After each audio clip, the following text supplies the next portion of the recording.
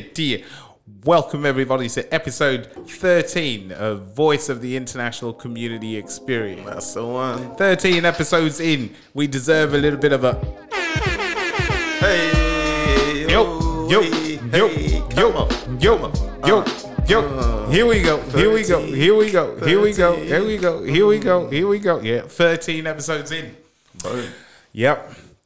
I think last week was our pretty interesting and controversial episode I think we had in regards to leadership and responsibility.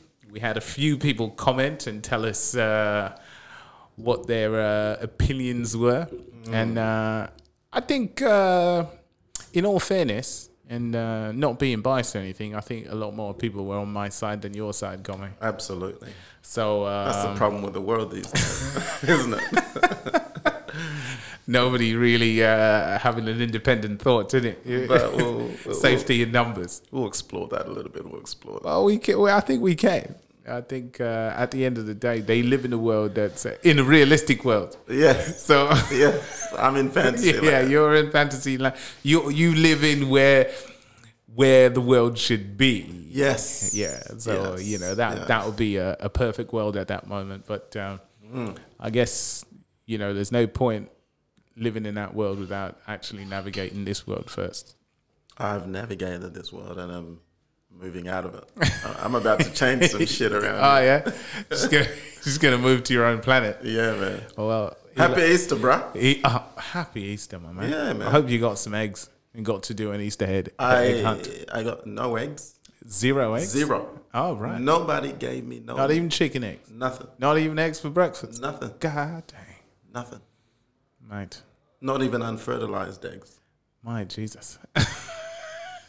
Oh, fair enough. If you know what I'm saying. I think I'm on it. Right? I'm picking up what you're putting down. Always. That's the problem. But yeah, how was yours? It was good, man. It was spent it with the kids and did some egg hunts. Yeah, And kids love that. oh man, it was busy though. Uh-huh. Yeah, so glad to see the other side of it. Yeah, because I feel like I didn't see you until. Yeah, it's very interesting. I mean, I went to church, Oh, so that was good. okay. Yeah. right. I do the right thing. Yeah, It's man. Easter Why'd you go to church? because I'm celebrating the resurrection of Christ and the meaning of it, and putting that meaning into my life. Jesus is the reason for the season. Exactly. We're celebrating his holidays the wrong way. Can I get a hey, man? You could get an 8 to the amen, brother. You could get one of them ones. Yeah, but I feel like we celebrate these things to the fullest extent for the wrong reason. Like Christmas is now all about gifts. And Commercialization of the holidays. it's gone nuts. And for me, everything is a commercialized holiday, and there's nothing that goes towards centering yourself or mental health or just taking a chill pill. It's all stressful leading up to the thing. I mean, I went to. There's no Easter eggs in Coles. in Coles or Woolies by Saturday. You should have bought that like last month. Yeah, but that's what I'm saying. It's Yeah. like it's all about that. You can't wait for the moment or the period and just enjoy it and have fun or whatever. It's got to be it's commercial. But anyway, We'll talk about that because I think there's an opportunity for leadership in that situation and to start leading the charge in terms of what are we actually doing here? What does this mean for us? And cultivating a culture of questioning and asking questions rather than just going along with the commercialization and I think whatever so. the ads say. But I think people don't really care. It's a holiday. We'll make them care. That's leadership. Yeah. Oh, is that what it is? First of all, I do want to give a shout out to Brother Slim. He lost his sister the other day. So thoughts wow. and condolences with you, Slim. Slim does a podcast. Yeah. I mean, I've known Slim for a very long time, so it's a very humbling to actually. I'm just hearing it from you now that happened. So that's it's a bit of a shock to the system. Is it to COVID or? No idea. Okay, Fair enough. Don't have the details, but Yeah. Oh, you know, the boys are rallying around him, and yeah. I'll shoot him a message, man, that'll be good. and we can go from there. Hopefully, Oh, catch up with sorry. him at some point. Huh? Also, I heard DMX is brain dead or Oh, on the way out. He's in ICU or in Yeah. coma at the minute. What is up On with life that? support, man. He's had a struggle with drugs for a long time, man. So, Drug overdose. Yeah. So that's pretty much what's halted his career and his life in general. Is just he keeps going back to drugs. And I watched an interview with him previously where he was chatting about, and that's leadership as well in that term, because the person that introduced him to drugs was somebody that was kind of his guardian, somebody that he looked up to, and somebody, Influential. yeah. So he gave him, I think it was heroin when he was like 13 or something, Oh wow. and he's been hooked ever since. So it's you know, when you mix the trauma that the child has from living in the harsh environment that he's living, and he's finally found a father figure, and this person then introduces him to this you know, evil drug. You know, the combo Yep. creates a codependency, which is what's led him to all of this craziness. So leadership can be bad and good. So it just depends on you know, on the style or the morals of the individual you're dealing with, which is a part that we didn't speak about last time. You know, we talked Do you about want to touch on it? Do a you wanna good address- leader or a bad leader, but there's, you know, choices are based on morality. I'm assuming, and you know, Yeah. the nature of the individual. So Bobby and Whitney. Bobby and Whitney, man, they led each other astray. So Yeah, man. actually, in that scenario, do you know that it was Bobby Brown that was led astray by Whitney? That wouldn't surprise me, being a Bobby fan. Yeah. Because I was a Bobby fan, man, from the early days of, you know, Me I too. Need a girlfriend. Man, from New Edition. God could sing, man. Right? He was a talent. He was so good, man. Yeah, from New Edition. I mean, he was part of New Edition when they were kids. Exactly. And Yep. then, you know, he went solo. Yeah. And, you know, Everyone blames Bobby for Whitney's demise. Though. yeah, but it seemed like he had a bad boy image, Right. but he wasn't that bad. He wasn't actually a bad boy. Yeah. So when he met Whitney and Whitney introduced him to all of these Yes. drugs and the lifestyle she was living, you couldn't tell Whitney was like that because of the type of songs she was. She was an Yes. R&B singer. She was, you know, she fit the mold. And I- Exactly. She was speaking, singing better. from the heart and doing all that stuff. But behind closed doors, people are a little bit different. She was getting on it. Oh man, too much. She was just a roundaway girl. Wow. That image was cultivated for her to seem like she was Public. America's angel, right? And that happens a lot because the record company needs that image to sell, so they manufacture this. We needed a black heroine Yeah, at the time. and a lot of people in that time, from that era, actually had bad contracts, so they were all broke, essentially, following that because they were led astray. Somebody just told them to sign here, and they didn't know any better. Didn't read the contracts and went in and just signed that. And they signed their royalties away. They signed their publishing away. They signed, you know, and they got advance money, but they didn't know that money was going towards their, you know, tour bus and all that stuff. So at the end of the day, they're asking for more money. They're like, no, we already gave you money. We man. done This is it." paid you up Yeah, front, we remember? paid you. Now we need to recoup from your record sales. Oh, what? Yeah. What? I thought that was a bonus. No, wasn't. And looky here. Here's where you signed. Do you Yeah. recognize the signature? Exactly. Yeah, it looks like mine. So Yeah. now, how often when you're getting a job, or if you're a contractor, you got a contract that you signed up to, how often do you read the terms and conditions and all the different paragraphs of stuff that goes the in fine there? print. The fine print. That's pretty important. Speaking of which, Yeah.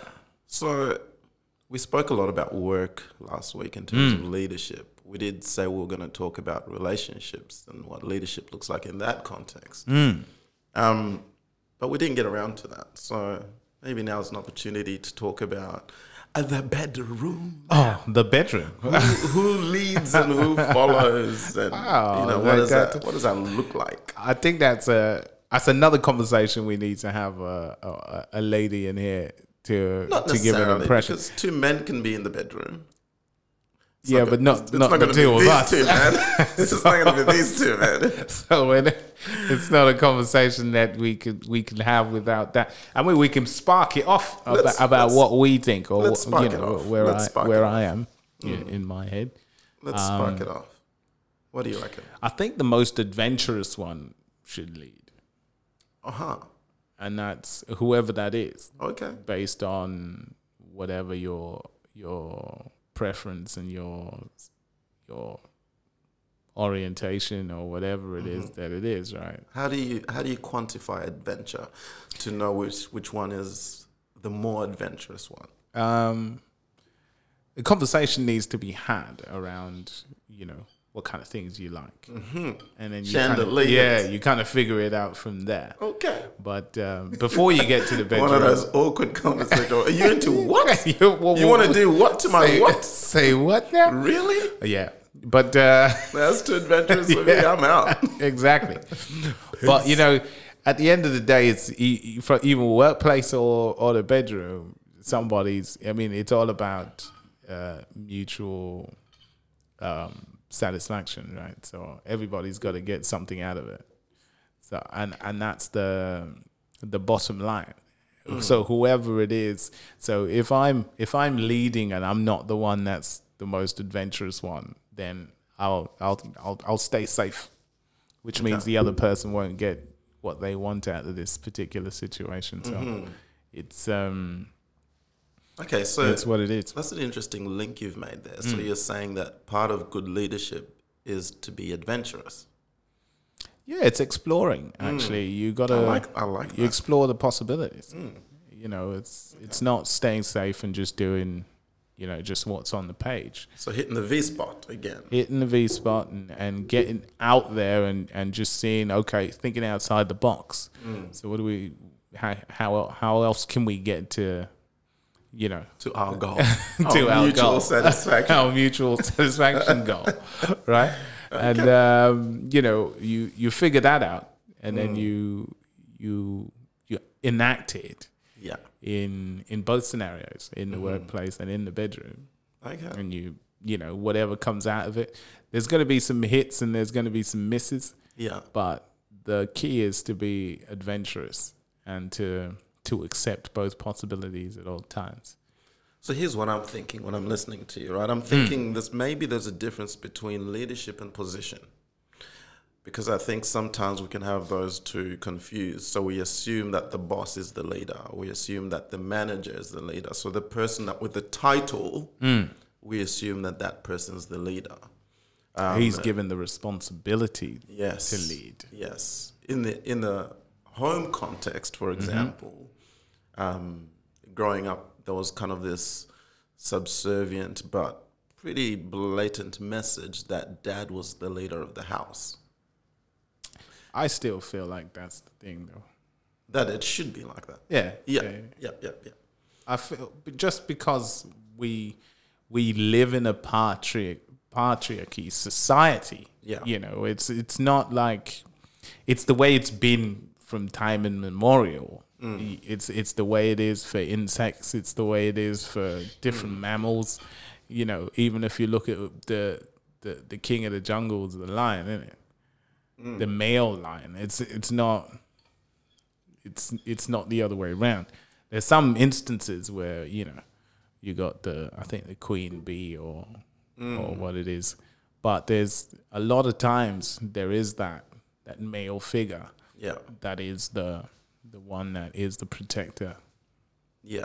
Because that's essentially what the lion does, isn't it? Is protect the herd. Yeah, for sure. The lion That's his job. doesn't even go hunting. He sends the ladies out. Yeah. The lionesses. It's like, I'm going to look after what's happening back here. You guys go out there, get the bacon. Yeah. When you get back, I'll chuck it on the barbie. I'll make sure that Everybody's safe. Yeah, everyone's safe. No, but that's because I think more than food, what's important in the wild is security. Yeah.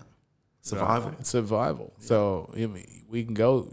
We can all go, and then while we're out there, who's going to look after Simba? Yeah, who's going to look after Simba? Yeah. So when we come back, Simba will be mauled. Right. So someone else is lurking behind the bushes, going. And it's not just other like predatory animals for them. It's other lions from different clans. Right. So this guy is looking after his. Oh. Okay. Look out. Someone needs to look out for... the microphone. The mic. I almost took it clear out. Wow. From the... You're getting passionate about this. No, mate. I'm using my hands to talk. Getting all Italiano. Yeah, I know. I need handcuffs. But... oh, okay. I don't need to be led that way. You're the adventurous one. Yeah, well, I think I try my best. But, so, and I feel like that's the scenario as well, even for us. It is a patriarchy. So we kind of need to continue that. And culturally, it's the way it is for me.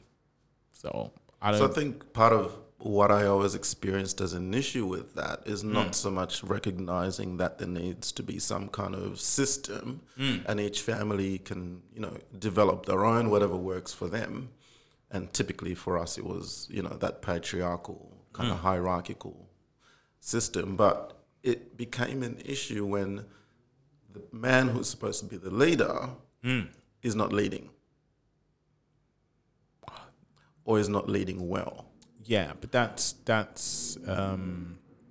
So let's bring in the S word. There's a selection process that comes into that. You can't blame the person after the fact.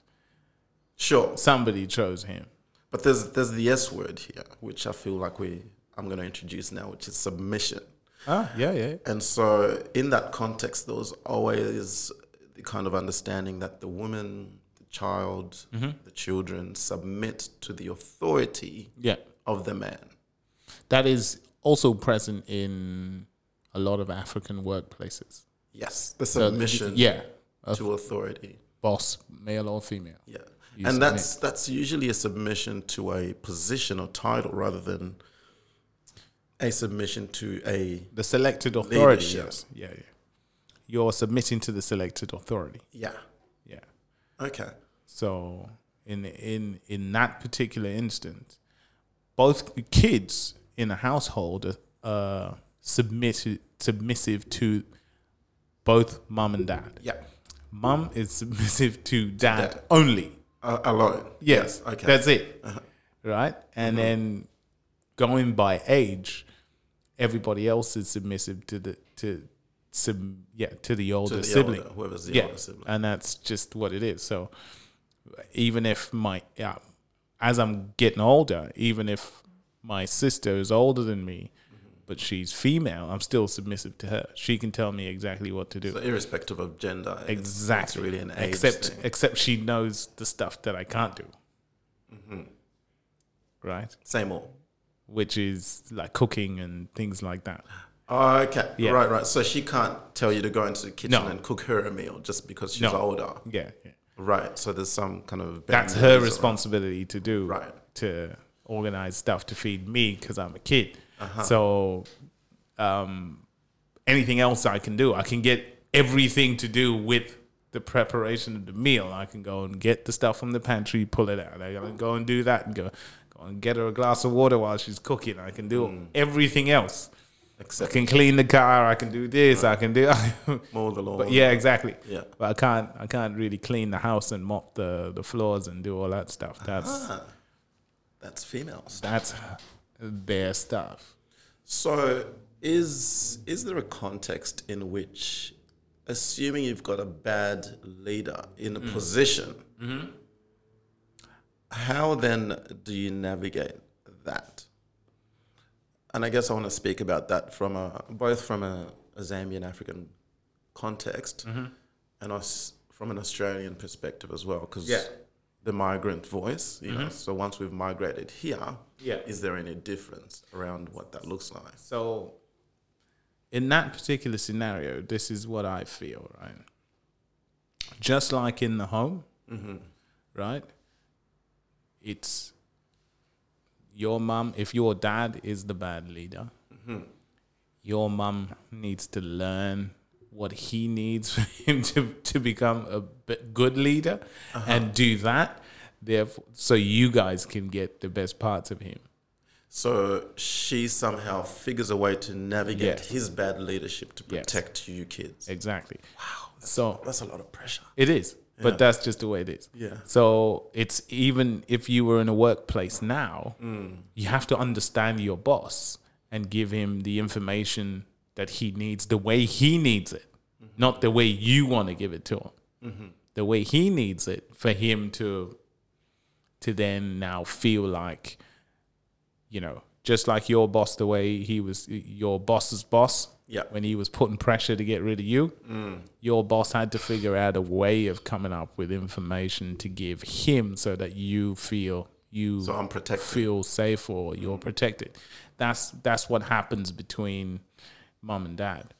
It's interesting because I never actually felt safe, but I was until later on down the track when I retrospectively evaluated the situation and was able to go, oh, so that's what was going on the whole time. Yeah. So you, what do you mean never felt safe? From a beating or from? Well, in the context, this guy's just saying he wants you gone. He wants you gone. Oh, you mean at work? Okay. Yeah. So I was like, oh, all right. So imagine rocking up to work every day, knowing that the leader of the organization or part of the organization wants you gone. Yeah. You kind of like be coming home to an environment where mum's telling you dad wants you to leave the house because, you know, you're 12 now and you should be able to have your own house. And you're going, hang on, get a job. I don't even have hair under my arms yet. Yeah. No, your dad wants you gone. Yeah. And I'm sticking up for you. I'm saying, but he's still young and nope, I need him gone. Yeah. And mum goes, if he's the going, concept I'm going to. is different, right? So if we're relating this to an African household or an ethnic household, right? So if you're being led, so we've spoken about submission, right? You're a kid, you're supposed to be submissive. Clearly, only because you are not capable of rational thinking, and you are being given the information you need for you to have a semi-bright future or to do the right thing. What do you mean you're incapable of rational thinking? Unpack that one. When you're a kid, right, you can't rationalize what's going on because you're not that experienced in life or you're not aware of the whole picture, right? An action will happen and you will think, oh, that's because of me. Or maybe I did something wrong and now my parents are fighting. Even if it has nothing to do with you. Okay, maybe so you were mentioned as part and you heard it and you think, oh, this is, the personalization of it. So you're not rationalizing and in your head, you're not saying this happened, that happened, that happened, that happened, and therefore mum's upset because of all of these things and it has nothing to do with me. So I just walked in the room and she shouted at me and then because she's had all of these things bother her, right? You just take that and think, oh man, my dad is he's such a mean guy. You're not looking at it from a perspective of he's got 7 kids he has to put through private school. These are the things that are his responsibility. So he has to build you a house. He has to put food in the house every day. He's got to pay for your school fees. He's got to navigate a world that may be racist or not racist in the environment that he's in. He's got pressures at work and doing all that stuff. So his mind is consumed. So when you walk in and you're saying something trivial to him, his reaction is not in a manner that you can rationalize it with all of those things. You're just saying he's mean to me. So the thing is, what's trivial in his world, based on what you're saying, Is for big. you massive. Exactly. So how do how do we ensure, or what does good leadership look like in that context? So in that Because- context, for me, I'll tell you, for me, my mum made it clear right. that what my dad was doing was fast. Therefore, whatever he was doing, we wanted him to do more because we were feeling the results of it, right? So there's a clear distinction, right, of people who live in a certain neighborhood or an environment based on financial capability and another, right? So all of the stuff that you've got, the places that you need to go, you have because he loves you. That's why he's out there doing what he's doing. He doesn't want to be out there. She quarantined you from the self kind of Yeah, attacking or the self. exactly. So Whatever you wanna she'll call it. tell you he's under stress. He's got a lot of pressure all the time because it's not easy to get this stuff done. But he's doing it because he loves you guys. It's not easy for him, but he wants us to be in a better place.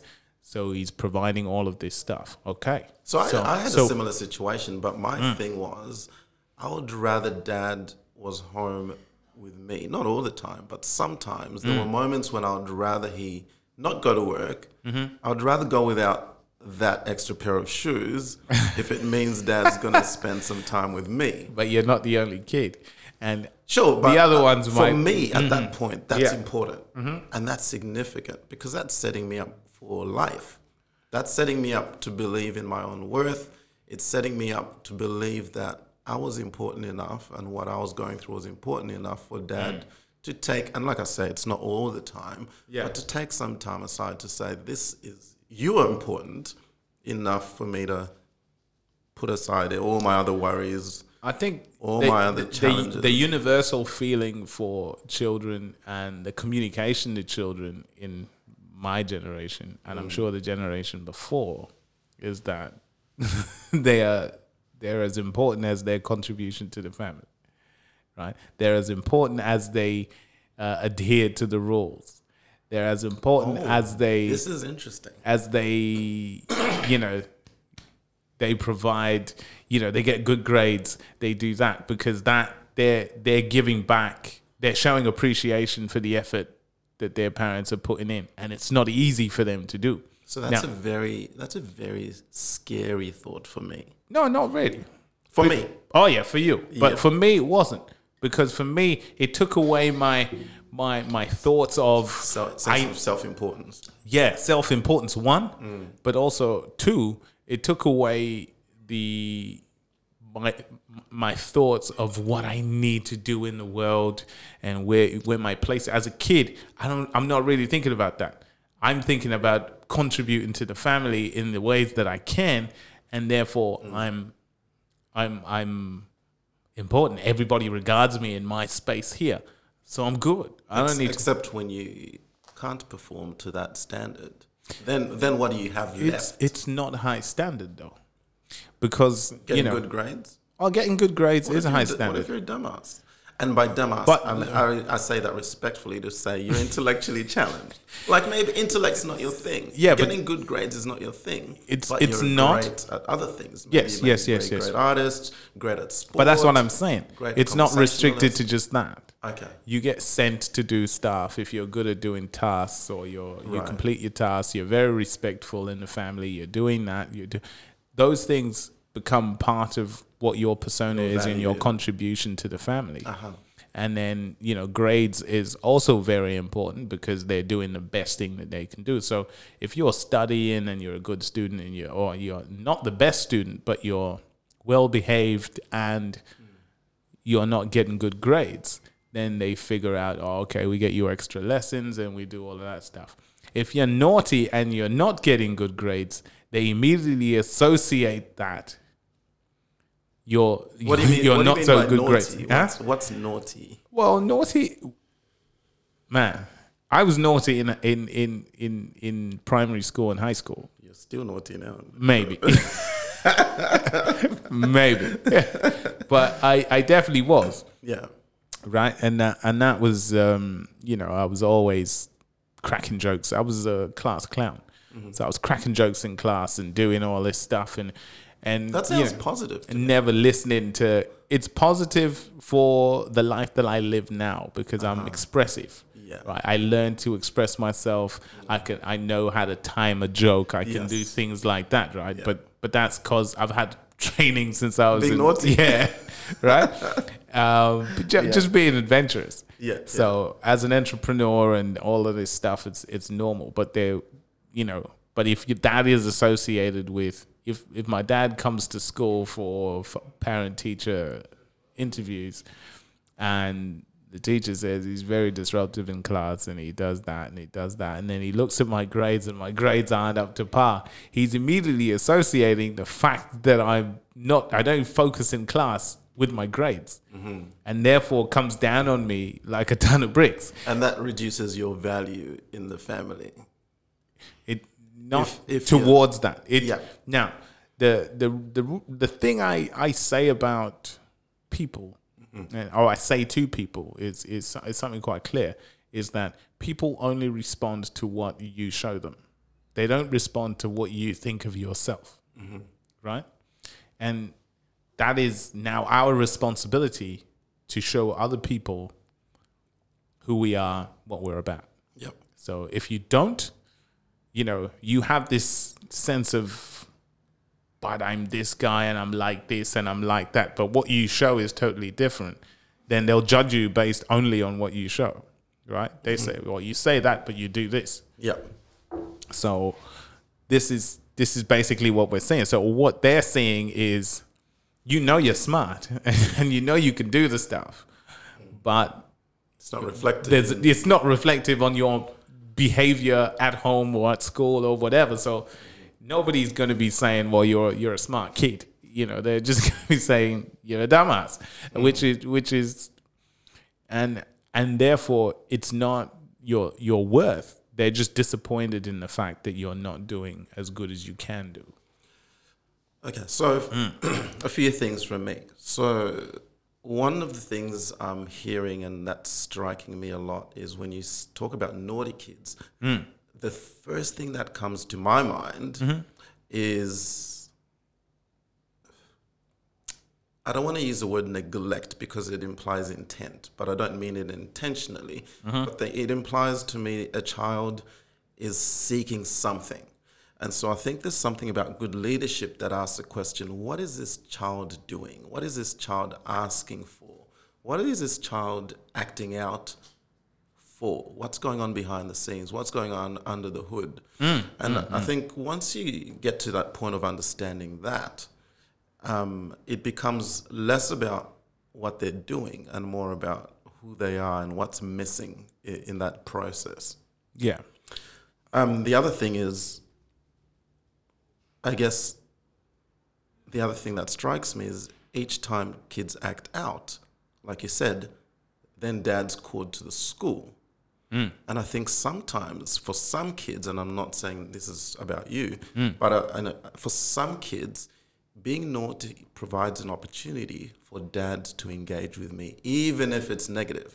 It's the first time that I'm isolated from the other kids and dad is spending time with me. You're exactly right, because it's, attention, negative or positive is still attention. Still attention. Right? So, Exactly. and that's, I did that as well. Yeah. Right. So that was basically, I only realized that as an adult. Right. That, Yeah.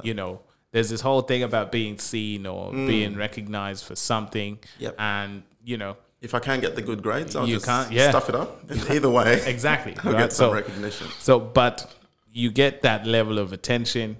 It's bad attention, but they still kind of recognize you. Still hear him say your name. You still hear him.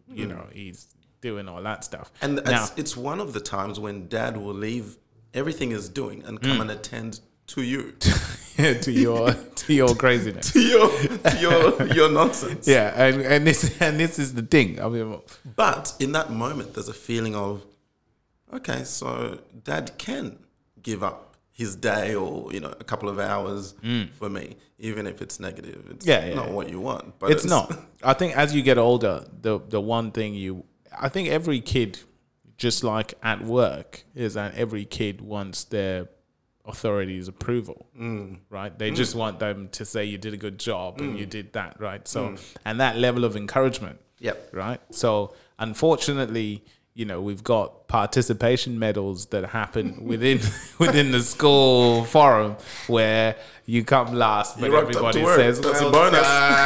And then what happens with that is that it turns out into a person like you that gets to work and is like, well, I'm here though.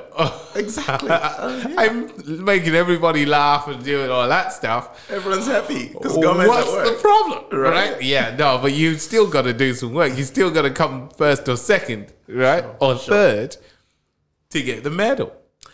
And so the other thing I was thinking about, which is great that you say that, because I think then in a work environment, for me, the biggest thing, and I think I said last week, was relational.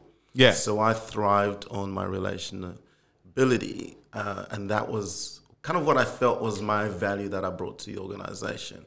So part of that was curiosity. Yeah, that's only important though. I'm sorry to cut you off, but that's only important if the organization is big on relation. Sure, and I would argue that any organization that doesn't value some of these attributes. So if you look at not necessarily the trajectory, because I don't think it's necessarily that, but the transformation in organizations, it kind of started with the idea that knowledge is power. And everything was about the more you know, the more valuable you are to the organization. Actually, prior to that, it was more about just physical ability, because we came from a, kind of a more manual labor, labor-intensive kind of environment. So the more you can dig the holes and the mines, the more valuable you are. And that shifted to brain power. It became the more capacity you have at a cognitive level, that was what was valued. Knowledge is power, so the more knowledge you have, the more important you are in an organization.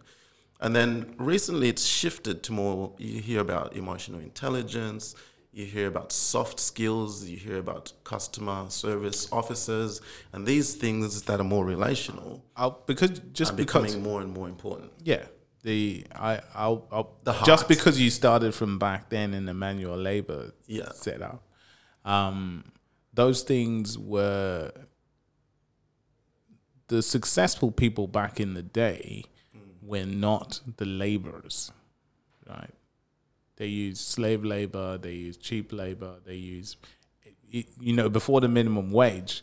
So I'm thinking back in the cave days. Oh, okay. So the stronger you were physically, the more important you were in society. Yes. Way back when. Yes. Then when you get to industrialization and all this kind of stuff, it's more about the smarter you are. Yeah, the smarter you are. And the better you are. Yeah. And then now, they're only talking about these. I'll tell you that from the top end of an organization are pretty ruthless when it comes to making decisions. What happens is that it's the middle management going down that are figuring out how can I get the best out of my people. Because the guys up the top there are not looking at the chart and thinking we need to be more.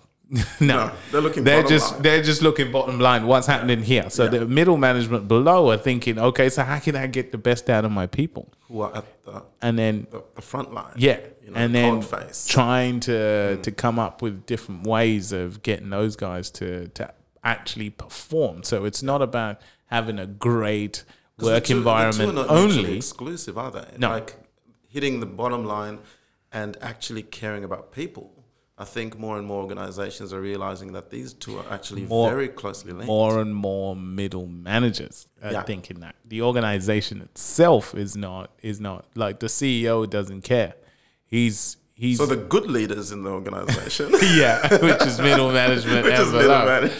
Yeah, because everybody else, it's like top management is putting pressure. They just look at numbers. They're like the ethnic dad. Yeah. They're just sitting down looking at numbers and thinking, hey, what's happening here? Correct. It was up last time, now it's down here. Outcome, purely outcome. Yep. And the middle management, what's the story? which are like the mums. Exactly. kind of they're explaining. thinking exactly, right? So, and that's where we go with the thing, because your dad's going to look at your report card. He hasn't been to your school. He hasn't helped you do homework. He's done absolute zero. No context. All he's looking at is like, why the hell you failing this? I'm paying all those fees. I'm paying all this money, and back. exactly, right? And so you've got no leg to stand on at that point. So middle management needs to be on point. Yeah. Mum needs to be solid in that. Okay, so you need to get good grades. Actually, he had a shit teacher, so exactly. It so wasn't his fault entirely. Yeah. It's like, okay. But then shout out to the mums, man. No, mums are on point, right? Mums are on point.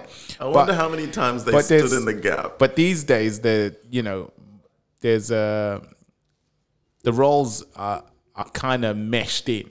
So mums are like dads, and dads are like mums a bit more, right? There's a bit more of... and there's a lot of fragmentation in the family system as well, where you don't necessarily have mum sitting in front of dad. So broken homes, kids go to mum, then they go to dad, and mum and dad are so involved in their own kind of dynamic. Exactly. They've forgotten to play the role. Sometimes they're... of middle management. Right? So... And they're taking sides instead of being middle management, because if you take the side of the employee, you eventually get sacked. Correct. And this is just how things go. My boss. Yeah. So example. You can't do that, right? You have to take the side of your manager and then be a good middle manager. Well, you can take that side and risk.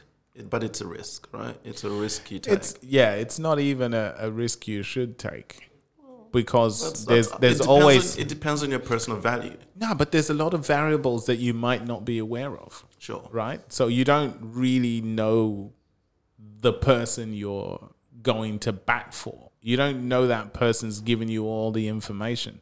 So you're throwing yourself on the sword for somebody that might have conned you, or didn't reveal the circumstance behind the thing that's going on, or behind that. So then I imagine those would be exceptions, right? Because I feel like part of good leadership is fostering an environment of communication, like you said last week, fostering an environment where people can feel like I can come and talk to you when something's going wrong. Yeah. Fostering an environment that's based around curiosity and just asking questions rather than necessarily having all the answers. So being able to say, hey, I've got no idea what you want from me. Please help me. Help me. It's like, okay. Without feeling shamed about it. But that's the thing. So nobody in this environment feels shamed about that. It's migrants coming in thinking it's shameful to ask. Sure. Do you get what I'm saying? Yeah. So the people born here have the capability to communicate on that level. So because that's pretty much what they've done their whole lives, and they're dealing with people they know. For us, we come from an executive fear type setup, right? Where if you go to your boss and say, "I don't know," you'll be fired, right? It's like, why the hell did I hire you? What am I paying you for? Are you crazy?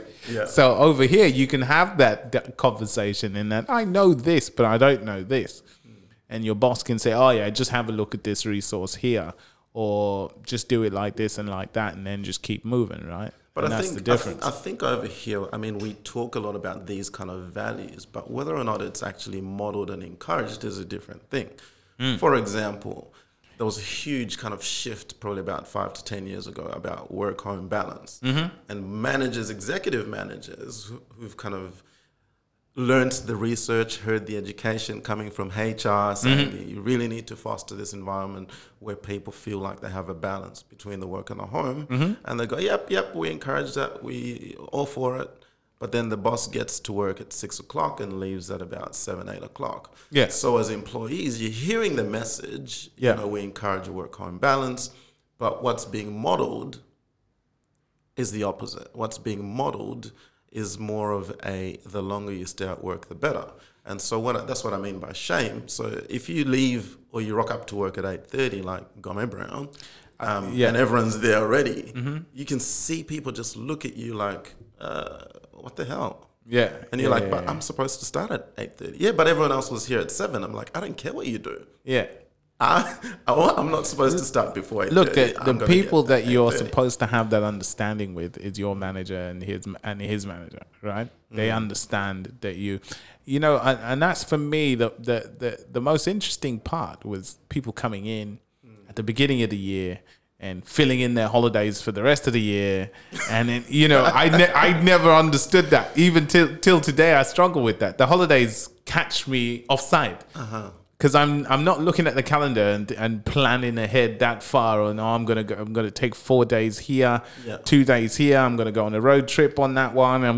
And I think partly was I didn't have the finances when I was at uni to even think about going on a holiday. Right. I only went on holiday when I had money though, so it wasn't.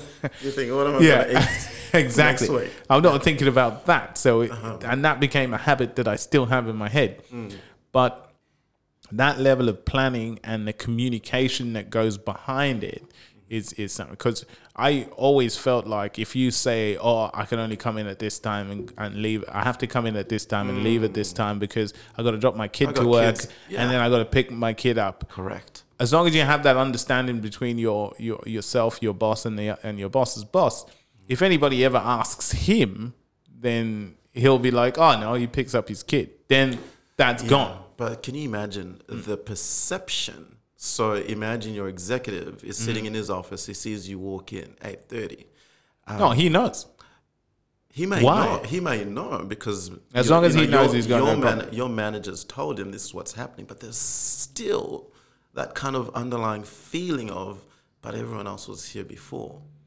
It then now goes to your productivity. So if you're there at that time and then you leave early, are you productive in the time you're there, or are you focusing more on relational stuff?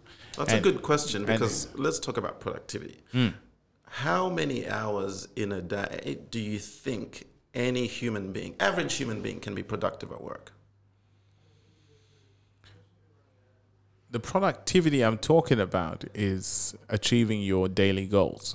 So it's not how long you're working in effectively.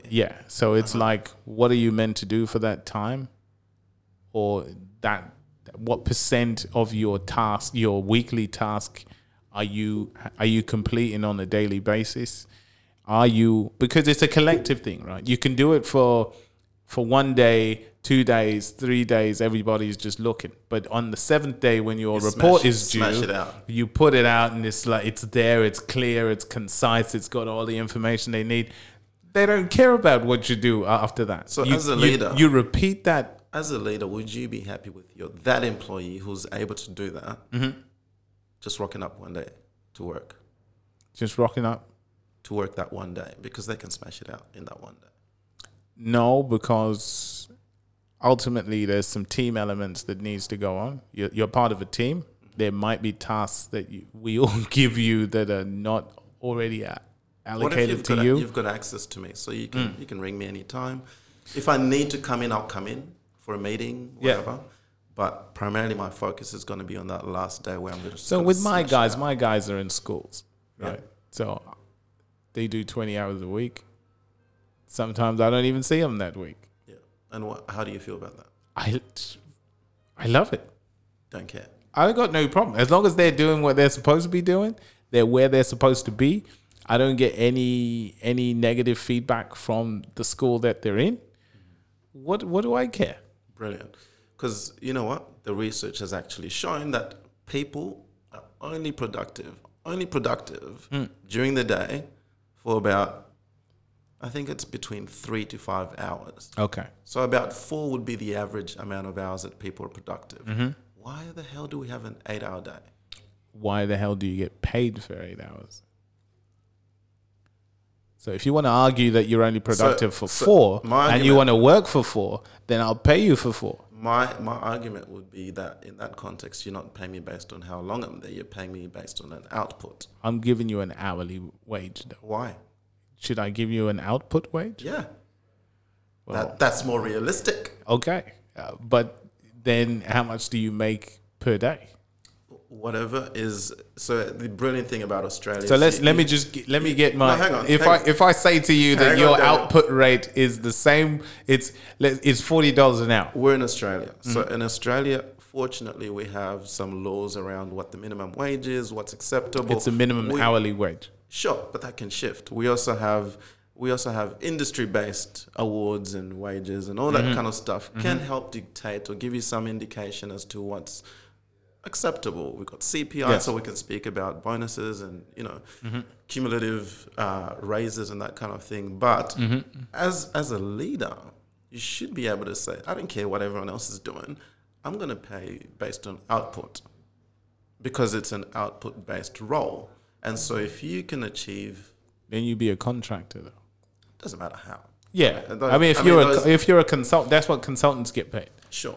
right? They say, "I'll complete this task from this day to this day. It's going to cost you $7,000." Except what that does is it takes away all of those kind of employee benefits. Exactly. Like So the you want the superannuation. cake and eat it too. I'm just saying, as a leader, wouldn't you be trying to work with the people? Yeah, but what work job with am I what's doing? It realistic? depends on the industry I'm in, right? So That's what I said. This So is if what it's I'm an saying. output-based Yeah. industry, then surely as a good leader, you'd be kind of figuring out, like we said, leadership is about getting the best out of the people. Okay, so And so if that's the case, then I'm figuring out. Let's I don't talk really from- care what other people are saying. I'm going to make sure I get the best out of my people. Okay, so let's go from. I'll pick some random jobs that people might be doing at this time that are migrants, right? Yep. So And we'll I go can from I can students. respond to what Yeah. I think would be Yeah, appropriate. so I'll Okay, go let's from do it. students, right? So Let's do it. students are in hospitality, so they pretty much have to be there, Yep, right? yep, Students are Uber drivers; yep, they pretty much have to be there. yep, Some students are working in nursing homes; they pretty much have to be there. yep, Right, and so that's students and migrants working in nursing homes. yep, Then you got accountants, right, in the financial sector. yep, So those guys are doing taxation, they're doing project management, they're doing finance stuff. They've got to be there. So we're talking IT. yep. They've got to be there What's as the well. question? They can work from home. They've got to be there. And even if you work on the mines, which some migrants are on, Yep. they've got to be there, right? Sure. So you can do it remotely because it's all systems now, right? You can monitor stuff and do whatever, right? Yep. But they have rosters or whatever it is. So which job would you reckon is output based that would need that level of? Apart from the social services, so apart from hospitality and a nursing home, we're actually engaging with clients. All the others you could do remotely. Easy. And I'd argue that especially with students, if I'm leading students, then I'm starting to think about what are all the other So conditions that Is it you don't want to go to the workplace? it's not about not wanting to go to the workplace. It's about figuring out what's going to bring the best out of this person.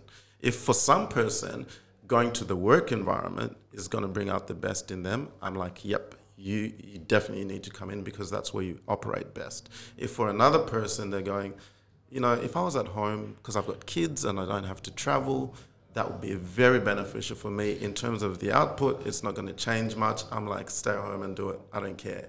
Yeah, I think that happens now in the workplace. You can That's still. one thing COVID has taught us, right? Yeah, well, even before that, I think if it's just the communication with your manager in regards, and also what you've demonstrated. Yep. Because if I'm saying just stay home and do it, and then you're not doing it, then it becomes an issue. Some people need to be managed, and some people need access to somebody sitting next. So I was having a conversation over the weekend with somebody about, it's just the normal flow of conversation, right? When they say, oh, yeah, I've been working from home.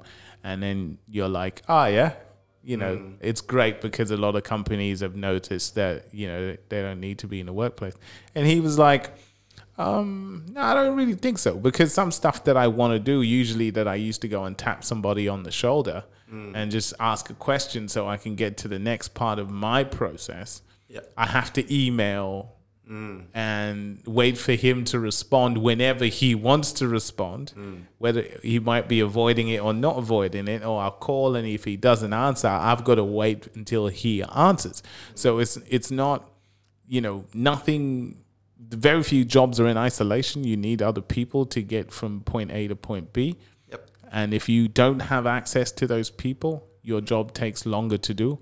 So even from an output-based perspective, it might lessen your opportunity to make money because you're not as effective as you might be when everybody's just around you. It's very easy to manage that. So this is the world of IT, where you've got a project that relies on different teams delivering certain deliverables before you can give the ultimate output.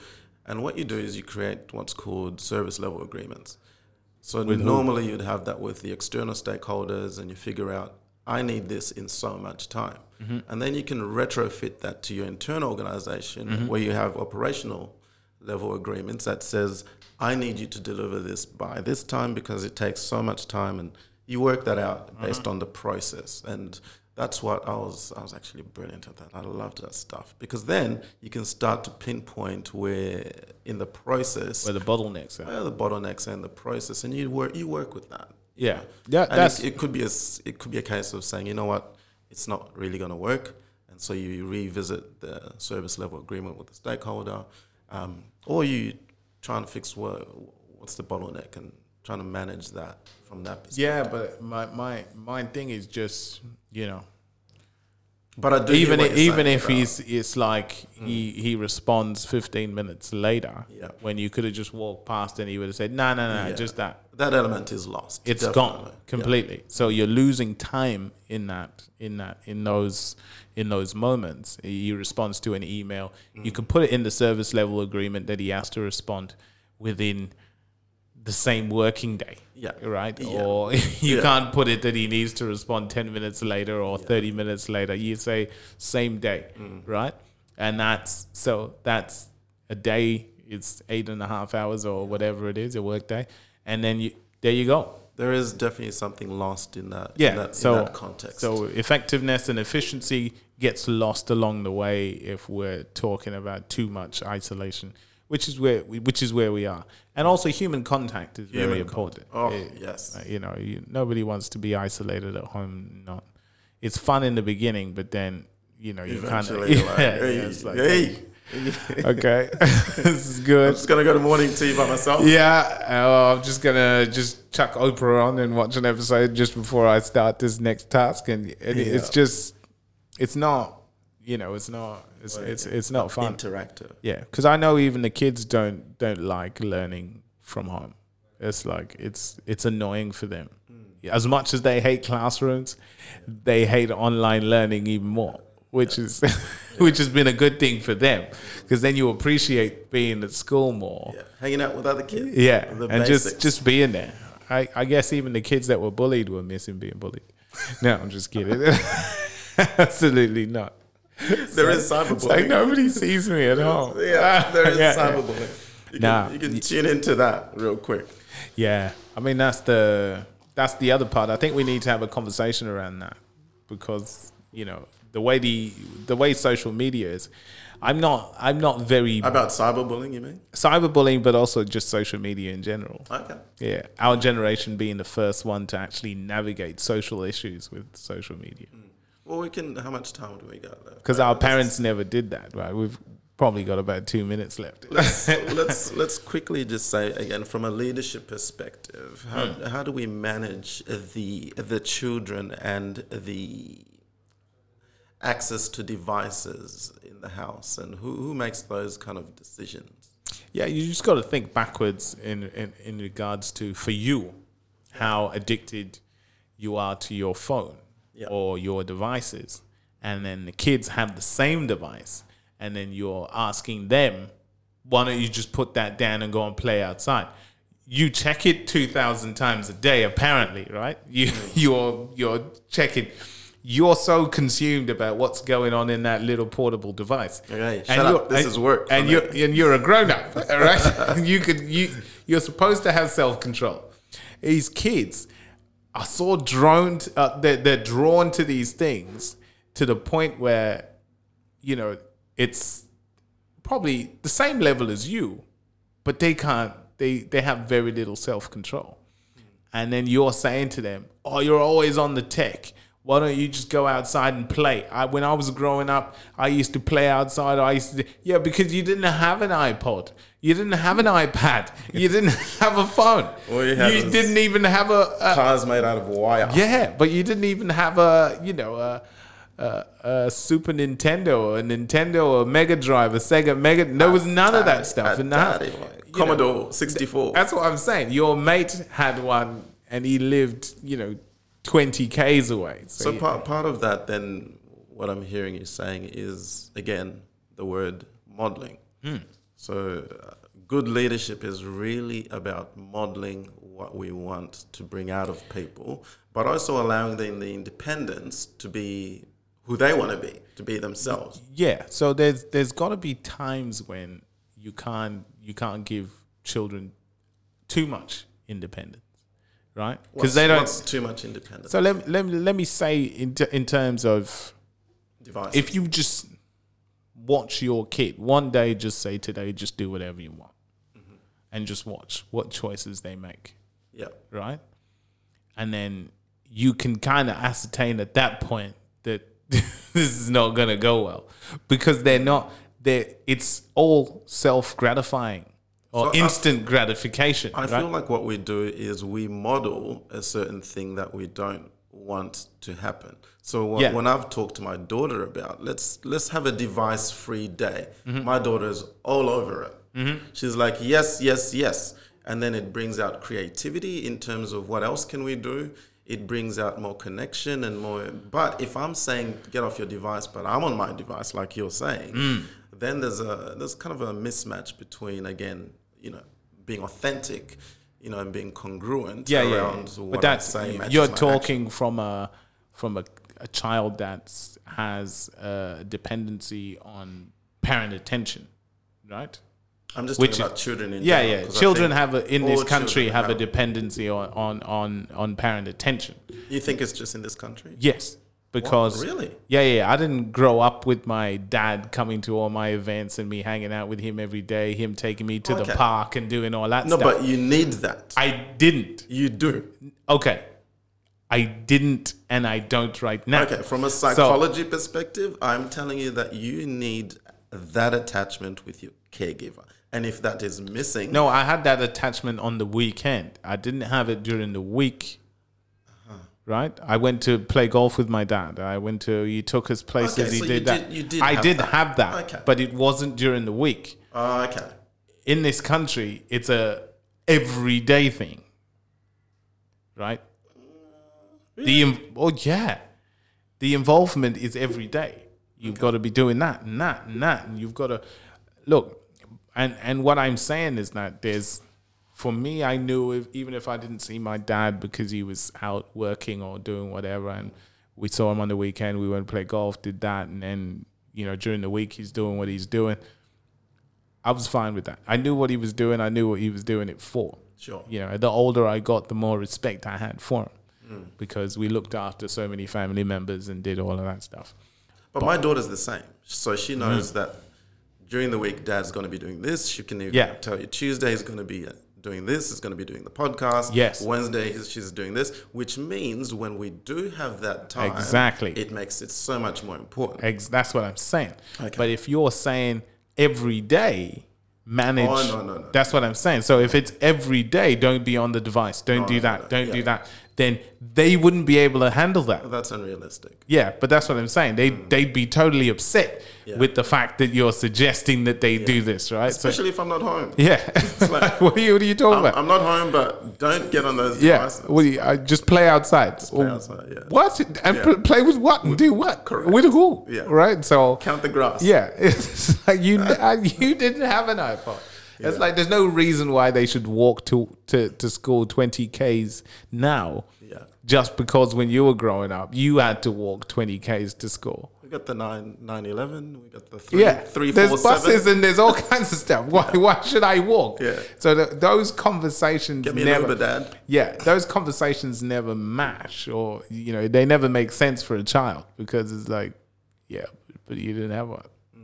All right, I've got one. So Cool. All right. Yeah. So leadership. Let's wrap it up. What have we said so far? absolutely forgotten everything we said about leadership.